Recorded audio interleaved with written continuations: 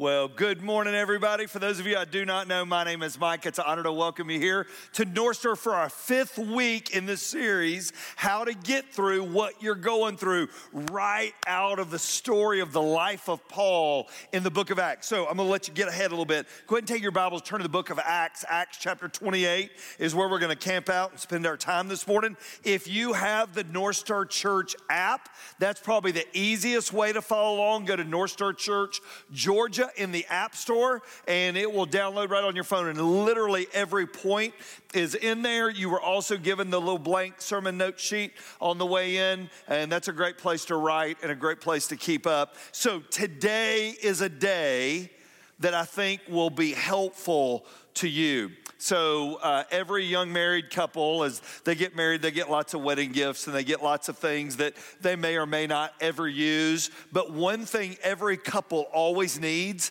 is a toolbox, because at some point, something's going to need fixed around the house, and you need to be able to reach in that toolbox and fix it. Now, if you've been at Northstar any length of time, you know that if you give me a toolbox, it hurts my feelings, all right? But Ann loves it, right? Because she can fix anything. I remember when my in-laws gave me one for our first anniversary, and I thought, they really hate me. They really don't like me because I'm not good with anything. But you need a toolbox, because in that toolbox are things you can grab when you face certain items around the house that need fixing. Well, life sometimes is going to throw you things, and what we're going to talk about today is stuff for your toolbox, I promise you. So let's begin with a fresh slate today.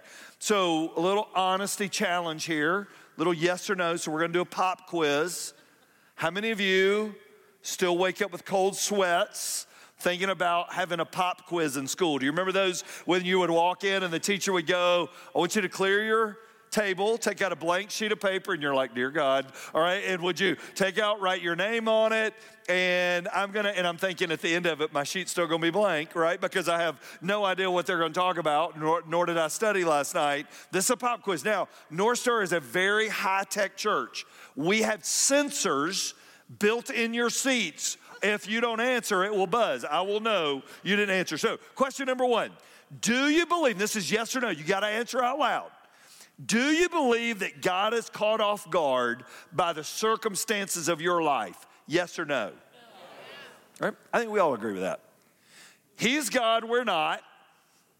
Circumstances do surprise us, but they never surprise him.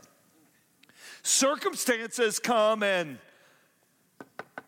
knock on our door, and we are totally shocked. But God's not. I agree with you. I do not believe that God is caught off guard by the circumstances of your life, which leads us to question two. As we live out our lives, do we agree that God has everything under control and knows what he's doing? Yes or no? Yes. Those two questions are going to be lived out today in the life of Paul. Those two questions, you at some point in your life are going to remember answering, but you will not want to admit your answer is still the same. Would y'all stand with me today in honor of reading God's word together? Acts chapter 28. We're only going to read two verses, so let's catch up where we are. Paul's got a mission, right? Paul is preaching and teaching. Paul gets arrested. Paul gets falsely imprisoned. Paul stays in prison. He gets convicted, appeals for another hearing because he's a Roman citizen, and appeals to Caesar. Paul stays in jail, prison, 2 more years because it was a political deal. We don't really know what to do with him, so we're just going to keep him in there. Well, finally they release him, and they put him on a ship, and they're going to sail to Rome, and this is going to be a really, really easy trip, and they're just going to get on the boat, and they're going to arrive in Rome. What they didn't know was there was going to be 14 days of a storm while they're on that boat. They are going to totally lose all navigation. You remember the star was dark. They couldn't see the constellations. They didn't know where they were going. They ended up 500 miles off course. That's where we've been the past few weeks. And last week we find them heading towards the shore and there's rocks. They're trying to get there. The ship runs aground, breaks apart, and we find them grabbing on, and it's such a great line that we ended with last week. They're grabbing onto debris, getting to shore. I mean, the worst is over. This works out really good. Acts chapter 28. Once we were safe on shore, we learned we were on the island of Malta. They have arrived at Sandals, Malta, all right? It's really great. It's a really nice resort they've ended up at. Look what it says. I mean, it must be a Sandals. The people of the island were very kind to us. It was cold and rainy, so they built a fire on the shore to welcome us. Paul is out of the storm, he thinks. And that's what we're going to talk about. Would you pray with me?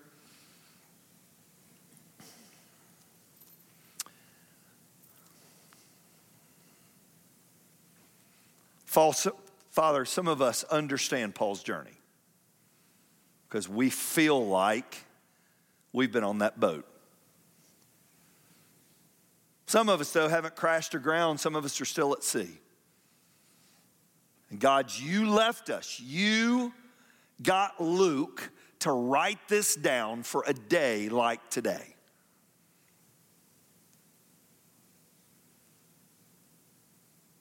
Father, I don't know the circumstances of everybody sitting in this room.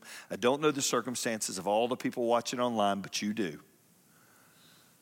God, would you walk into those circumstances today and remind us that what was true then and what got them through can get us through too.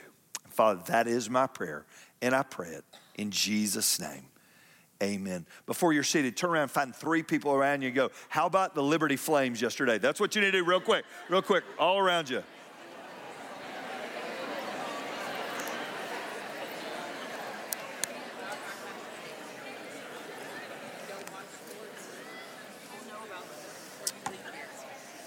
You're like, what about Liberty? We beat an SEC team yesterday. That's a big deal. All right. Georgia Tech hadn't beat an SEC team in a while. It's a really big deal. All right. Let's talk about this real quick. What does that have to do with the message? Absolutely nothing. All right. So there's 3 things in life we all are going to face. All right. You are going to visit these 3 places. I want you to write them down. They're going to pop up on the screens. The biggest questions in life that we all face. First one is why? Why? When you go through things in life, there is going to be a moment that you're going to ask, why is this happening? That's a valid question. Why this? Why now? Why me? Why here? Why us? Why? At some point in your journey, Mike, I've never experienced that yet. Hang on, all right, it's coming. Why? Why is this happening? How many of you, remember, honesty buzzers are under your chairs. How many of you at some point in life have asked the question why? Yep. I have too. Things come, things hit. Sometimes I've asked why, not for me, I've asked why for you. I've walked in that hospital room. I've walked into your house. I've walked into that season with you and your family. And you ask me why, and I don't have an answer for you. Why? Let me say this. All right, everybody hear me. Why is an okay place to visit? You just can't stay here. But it's a question you're going to ask. Second one, what now? What now? See, when we leave the why, we move to the what now. If you never move to the what now, you stay in the why. And here's what happens when you stay in the why. You're in a circle. You're in a cycle. You cannot get out of it. And the more you circle, the more confused you get. That's what why does to us. It's like you're being sucked down this drain in why. But when we move to what now, we begin to ask a better question, really. Is what's God want next? I realize that this why is over. What's next? It may be about a job. It may be about our marriage. It may be about life. It may be about the loss of somebody. What's next? It's a question we're all going to face. Because if you will leave the why and you will move to the what, it's a very healthy move, but yet you're going to find yourself with some fog in the what's next. Everybody look at me. Though it may make sense to God, we established that at the beginning, it may not make sense to you, and you got to be okay with that. And the third question we all face, the why, the what's next, and the third one is how. How is God going to bring any good out of this? How is God going to take care of me? How is God going to use me? Mike, our ship is wrecked on the shore. If you're Paul. We don't have anything we need. I'm just trying to get to Caesar to appeal my case. All I signed up for was to preach the gospel when he called me on the Damascus Road. I don't know why it's happening. I don't know what's next, and I certainly don't know how. Well, that's what we're going to talk about, because I believe as this passage progresses along, we answer all these questions. So, question number one, it's right there in your outline. You can thumb it in, you can write it in. Number one, asking why usually leads me to wrong conclusions. That's the hardest part about it, why. When I live in the why, it leads me to wrong conclusions. So let's just take it. Here we go. Acts chapter 28, verse 3. We're going to read a couple verses here. As Paul gathered an armful of sticks, so they got the fire, right? They're on sandals, they're on the resort, the attendants have come out, they've built them a fire. I mean, you know, the fire's got to feel great after you're freezing on the water. A poisonous snake, driven out by the heat, bit him on the hand. All right, everybody look at me. It stinks to be Paul right now. Can we all agree with that? I mean, poor Paul. This is getting bad to worse, right? Now you're shipwrecked. Now you get bit. But not only you get bit, look what happened. The people of the island saw it hanging from his hand. So it's not like the snake slid up and bit him and moved off. That bad boy locked in on Paul, and Paul is standing there, and there is a snake hanging from his hand. Time out, real quick. If you ever drive by my house and I'm doing yard work and there's a snake off my arm, I do not handle snakes. I do not like snakes. Stop and help me, okay? All right, so Paul's got a bad problem. Paul's got a snake hanging off his arm. Look at what happens. It's a great story. The people said to each other, he's a murderer, no doubt. He's a murderer. Though he escaped the sea, justice will not permit him to live. They believed that the God, remember they're all little g gods people, they believed the gods had finally paid Paul a visit. They make the assumption Paul, all right, let's all get in the story. Is Paul in their eyes innocent or guilty? Which one? They think he's guilty because he got bit by that snake. All right, it's really interesting. But Paul shook off the snake into the fire and he was unharmed. It's like a Bear Grylls type moment going on right here, right in the story. It's amazing. The people waited for him to swell up or suddenly drop dead. But when they had waited a long time, saw he wasn't harmed, they changed their minds and they decided he was a god. So they've gone from Paul's a murderer to Paul's a god. I mean, this is quite the jump these people have made. Did Paul have every reason to ask God why? You better believe he did. Listen, Paul is just trying to get to Caesar. He didn't ask for the shipwreck. He didn't ask for the sailors. He didn't ask for the armed guard. Now he didn't ask for this. He had every right to ask why. It's interesting. It is never noted by the writer Luke, the physician who never missed a detail. It is never noted at any point that Paul asked why. Now, why is that? We've already established he had every reason to. Somewhere along the way, Paul had made a decision that God was God and he wasn't. And there were some things he was just going to have to trust. I want you to write down a couple of those things because I think it's a choice you and I have to make. First one's we aren't God. We aren't God. I know that hurts to admit, but we aren't God. God knows things we don't know. God understands things we don't understand. I think somewhere along the way, Paul made the decision, God, I trust you. I don't understand you, but I trust you. Second thing Paul knew is he knew he didn't have all the facts. Paul knew he did not have all the facts. He did not know all there was to know. And the third part of that is he knew God could see things he couldn't see that were coming.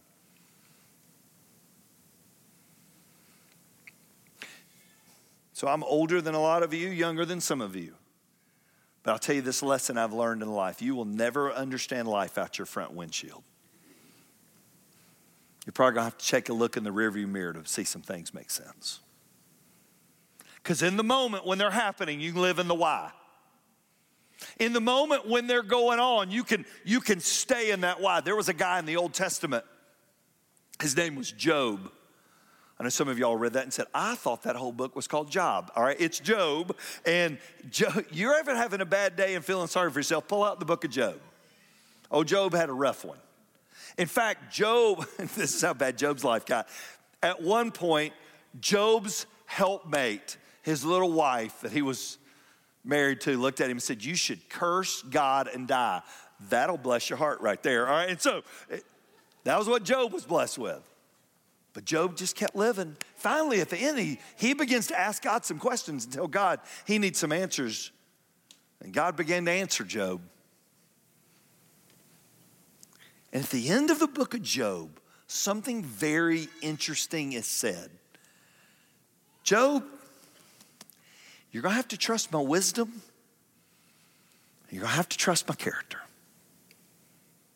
Job, you're going to have to trust that I see things you don't see and know things you don't know. And at the end of the day, I'm good. You're going to have to trust that. Everybody look at me. If you're living in the land of why, you're going to have to figure that one out too. Number two, asking what now usually leads me in the right direction. Asking what now usually leads me in the right direction. Why? Because it makes me move. It makes me go, all right, I'm going to move to a new place in this. Okay, God, I trust you. What now? What is it? I want you to pick up the story. This is a great story. Near the shore where we landed was an estate belonging to Publius, the chief official of the island. He welcomed us, treated us kindly for 3 days. As it happened, Publius' father was ill with a fever and dysentery. Paul went in, prayed over him, laying hands on him, he healed him. And then all the other sick people on the island came and were healed. How did Paul deal with the shipwreck and the snake bite? I want you to write this down. Ready? He blessed others.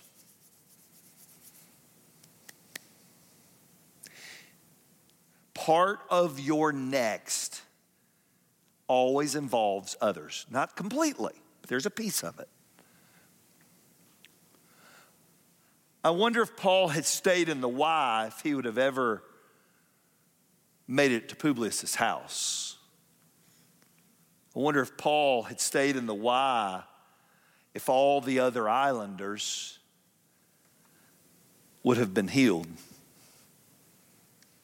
Luke doesn't record this, but tradition and history does, that there was a church founded around the same time on the island of Malta, and their first pastor was named Publius.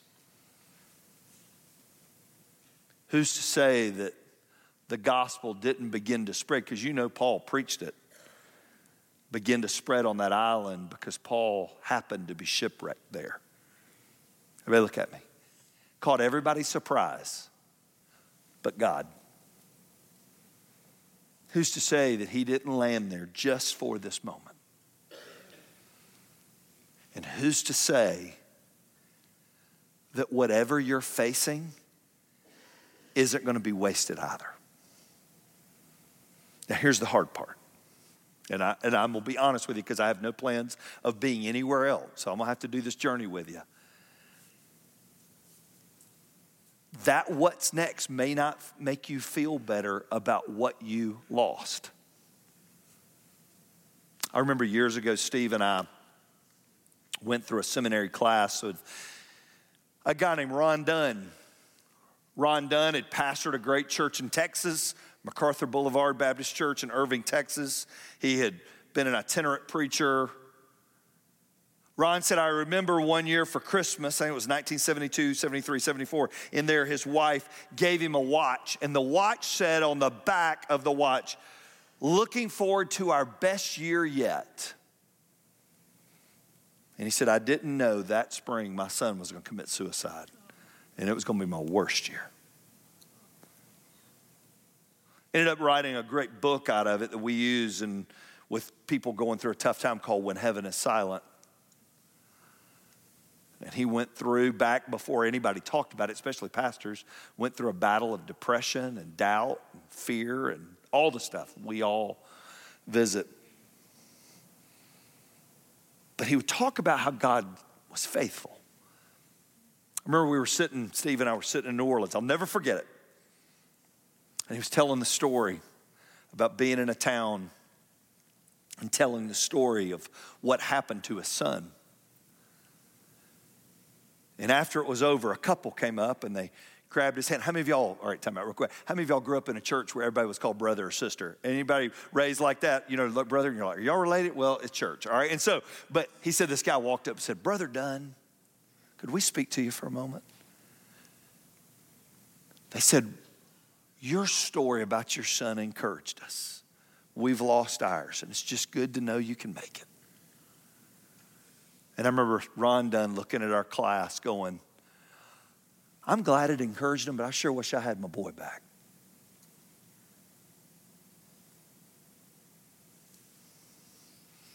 But I'm glad it encouraged him.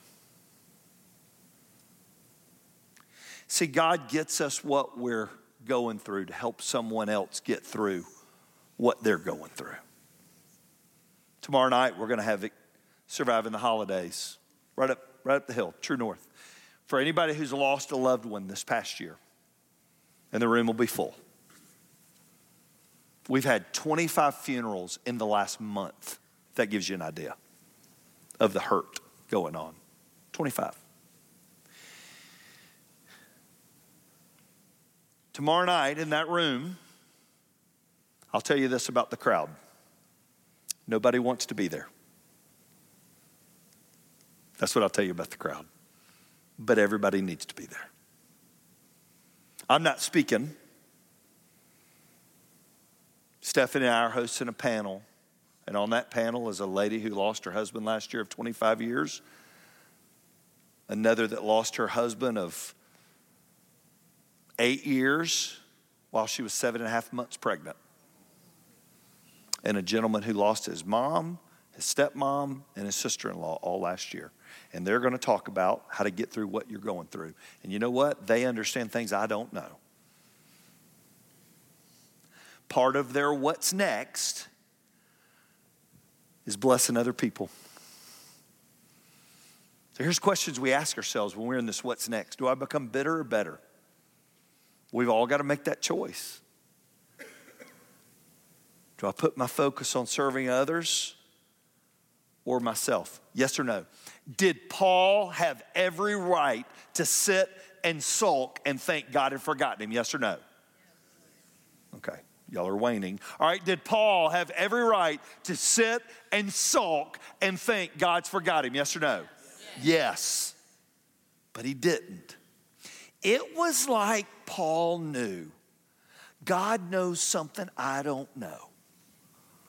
So I'm just going to have to keep walking. I'm going to have to keep trusting. Point number 3. Trusting God with how always leads to peace and provision. Trusting God with how always leads to peace and provision.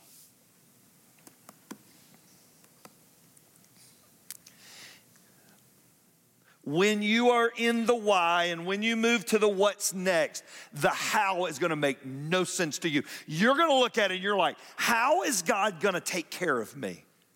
How is God going to get me through this? How in the world am I going to, listen, if you're Paul, how am I going to get to Rome? Our ship is gone. How am I going to eat? How am I going to live? How's God, what is God doing?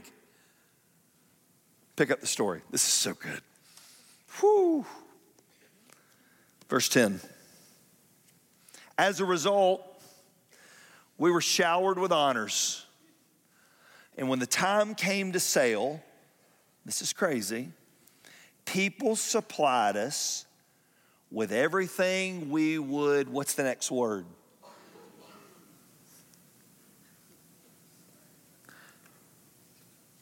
Isn't it amazing how faithful God is to take care of our needs when there's nobody else to take care of them?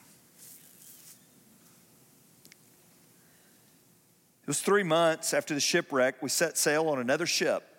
Well, lo and behold, there was another ship there in the harbor. Probably a little bigger, probably a little safer. It had wintered there, an Alexandrian ship with twin gods as its figurehead. Our first stop was Syracuse, not New York, all right, but it was Syracuse. We stayed there 3 days. From there, we sailed across to Rhegium. A day later, the wind began blowing, and the following day, we sailed up the coast of Puteoli. There, we found some believers. They invited us to spend a week with them, and so we came to Rome. The brothers and sisters in Rome had heard we were coming, and they came to meet us at the forum on the Appian Way. Others joined us at the 3 taverns. And when Paul saw them, he was encouraged, and he thanked God.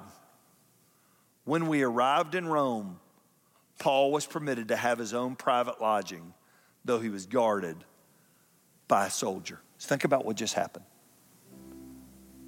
God supplied provision. God supplied a ship. God supplied safe travel. And God got Paul where he needed to be. None of those answers were present. None of those answers Paul could see.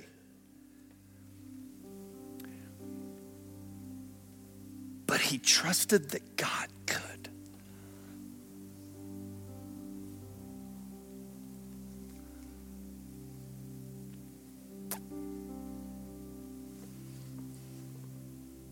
Your how may not make any sense to you. In our last service, I'm just going to tell you where everybody was sitting. There's a couple right there that lost a 9-year-old boy 2 years ago. There was a gentleman right there that lost his wife a week and a half ago. Sitting right over here was a couple that lost their 23-year-old daughter about 15 years ago. Back there was a couple that lost their 28-year-old son in 2003. And I could just tell you story after story after story. And I've had this conversation with all of them. Because every one of them at some point said, Mike, how am I going to make it? And I've said this line, and I will say it till the day I leave this earth. I don't know how. I just know you will. Mike, how's God going to get me through it? I don't know. I just have watched him do it. He's going to get you through. I do not know how you walked in this room this morning. I do not know what you're facing. But I know this. The God that was faithful to Paul is going to be faithful to you too. He ain't leaving you on the ship. He's not leaving you on the island. He's going to get you where you need to be. Would you pray with me?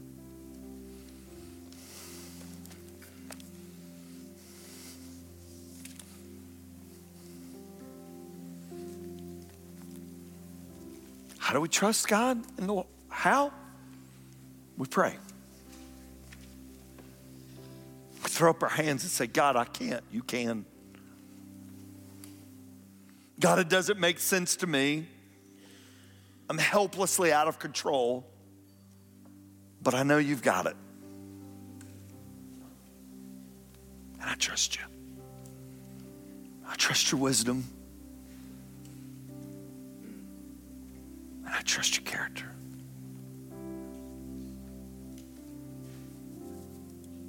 I wonder if it was about this journey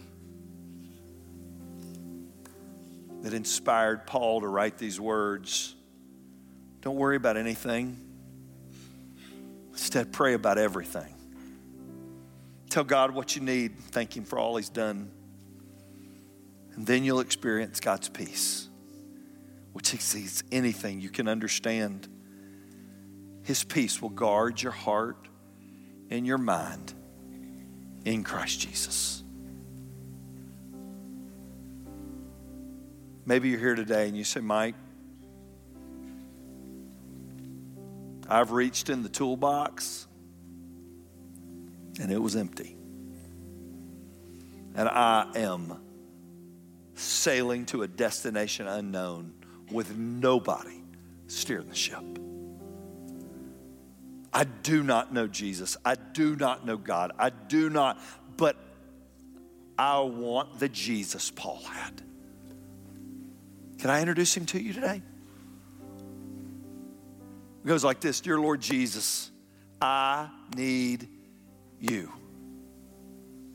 I believe you lived for me. I believe you died for me. And I believe you rose again just for me. Come into my heart, Lord Jesus.